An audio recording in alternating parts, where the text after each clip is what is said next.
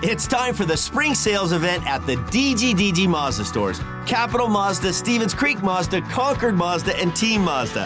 Hey, it's Shondell Grand. And right now, we've got a huge selection of brand new Mazdas with exciting spring incentives across our entire lineup.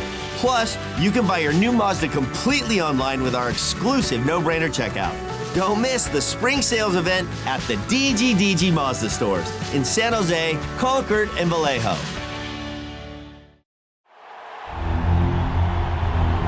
It's time for the Sharks Morning Skate with all the latest on San Jose Sharks hockey.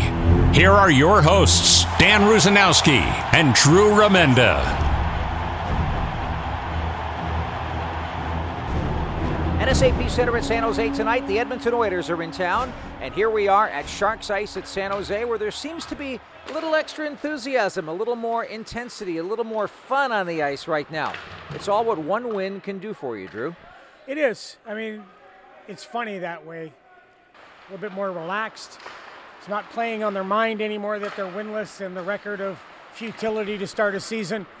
So, yeah, they got a little bit more in their step today, which is good. When you win, it makes it more fun.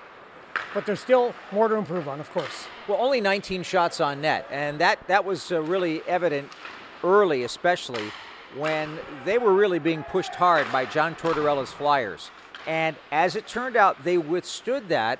I think we talked about this on the Sharks Extra postgame show, Drew. A couple of things that jumped out. One, the unbelievable goaltending of Mackenzie Blackwood, stopping Farabee late in the third period. I thought he actually stopped the one that counted as a goal, so did you. Yeah. But also the fact that Tomas Hertl stepped up and showed leadership with those big face-off wins, especially in the defensive zone.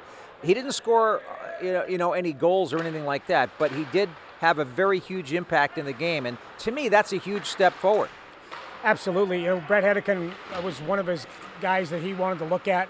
He wanted to see, as we like to say, step up in this game, that last game. He was one of the veterans. He's the top paid guy in the team. They need him. I don't think it's in his nature to be that guy. I think he's a much more comfortable, happy player when he's got that smile on his face and he's got some complimentary wingers and other complimentary players to go with him. But he is trying to embrace what David Quinn and the team needs. And 74% in the playoff, in the face-off circle, phenomenal, especially at the end of the game. He just kept winning face-off after face-off after face-off. And one of the guys that has a little bit more of a jump today is Tomas Hertl, because he wears it. Like, you can see when things aren't going well, he puts a lot of pressure on himself to be the guy.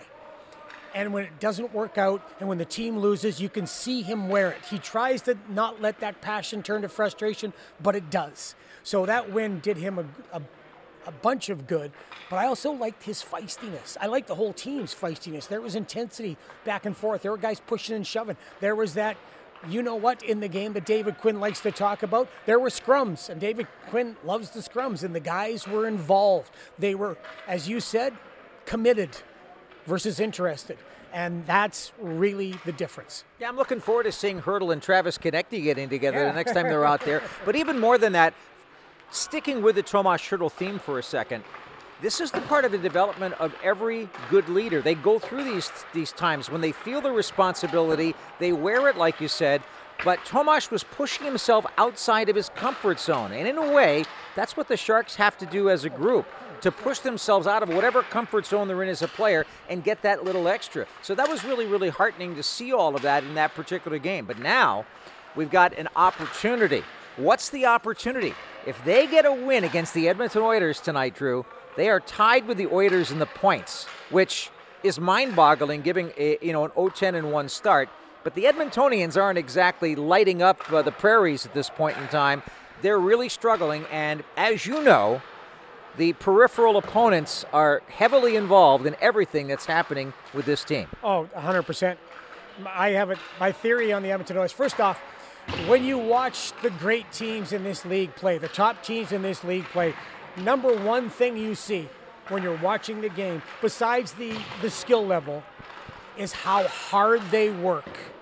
How hard they work when they don't have the puck, and how structured they are when they don't have the puck. from their first 3 steps out of the offensive zone to tracking back through the middle to shrinking the ice between the face-off dots to putting teams in prison as soon as they get in the zone, turn them into the small boards and make sure they don't expand the zone. They do all those things and they protect the middle of the ice. Last night was a great example watching Vegas Golden Knights and the LA Kings play. Was it ever? Oh my goodness. What a game, and that's how you play the game if you want to be successful. The Edmonton Oilers aren't doing that. And Have they ever really? yeah, when Jay first started with them, when Todd was there, when Dave Tippett took over, and when Jay first got there, they do it for short bursts. Which, with the talent that they have, might be enough. Well, yeah, but because their talent was able to score, and last year their power play was historically the best power play in the history of the National Hockey League. They were phenomenal on the power play. Guess what? They call them career years for a reason. That's not happening this year, and they're not able to outscore their problems. But the other aspect is that peripheral opponent thing, and this is my theory. My theory, and this is it, okay? Jimbo Fisher, the great football coach, has a saying, be where your feet are. These guys haven't been where their feet are mentally since they lost to the Vegas Golden Knights. Since then, all the peripheral opponents, all the press, the mums and dads, and the wives and girlfriends and the families. Dry cleaners. Yeah, exactly. Milkman. Cup or bust, cup or bust, cup or bust. Okay? Connor called everybody 2 weeks ahead of time to come in and work out before we get to training camp. Yep, so did Philadelphia, so did the Sharks, so did everybody else. But that's because they're cup. How about you just concentrate on game 1? Because thinking when you came up 10 wins short the year before, thinking that you're cup bound is, 1, a tad arrogant, but 2, doesn't do you any good because it's an 82-game season. It's a long way to go. So be where your feet are mentally. Work on game 1. And then after game 1, you work on game 2. And then so on and so on and so on. I'd be interested to talk to Jay Woodcroft this morning and ask him, when you were in Detroit and you guys won the Cup, is that what you talked about all year? Because I don't remember that. I don't think he did. No, I don't think they did either. So that's why you have to be able to be so strong mentally. And the other part is, get out of your comfort zone. We just talked about Tomas Hertl getting out of your comfort zone. The Oilers right now are playing comfortable, even though they're losing and they're uncomfortable after. They think they're giving what they can, but you can tell they're not working nearly as hard as their talent level has to. So what that says to me is that tonight's a dangerous game because they can decide at any time that all of a sudden things are going to go. McDavid has been bothered by something. He missed a couple of games. I think it's his oblique. You think so? Yeah. Because the way he moved? Yeah, the way when he went down, took the injury, he came off and he was holding that area, and I thought it was his oblique. I've injured my oblique before in jiu-jitsu, and it hurts like hell, and it's hard to come back from. Well, and if anybody will fight through it, it's Connor. And nobody's pushing him, and nobody's downing him. This guy's an amazing player, best player in the world right now, and he's fighting through something. So he hasn't scored a goal in, 6 games, I think it is now? First time in a long time. Yeah, we haven't seen that ever. And he had, I think, a 6-game point-scoring streak to start the year. Yeah. So it's a total reversal.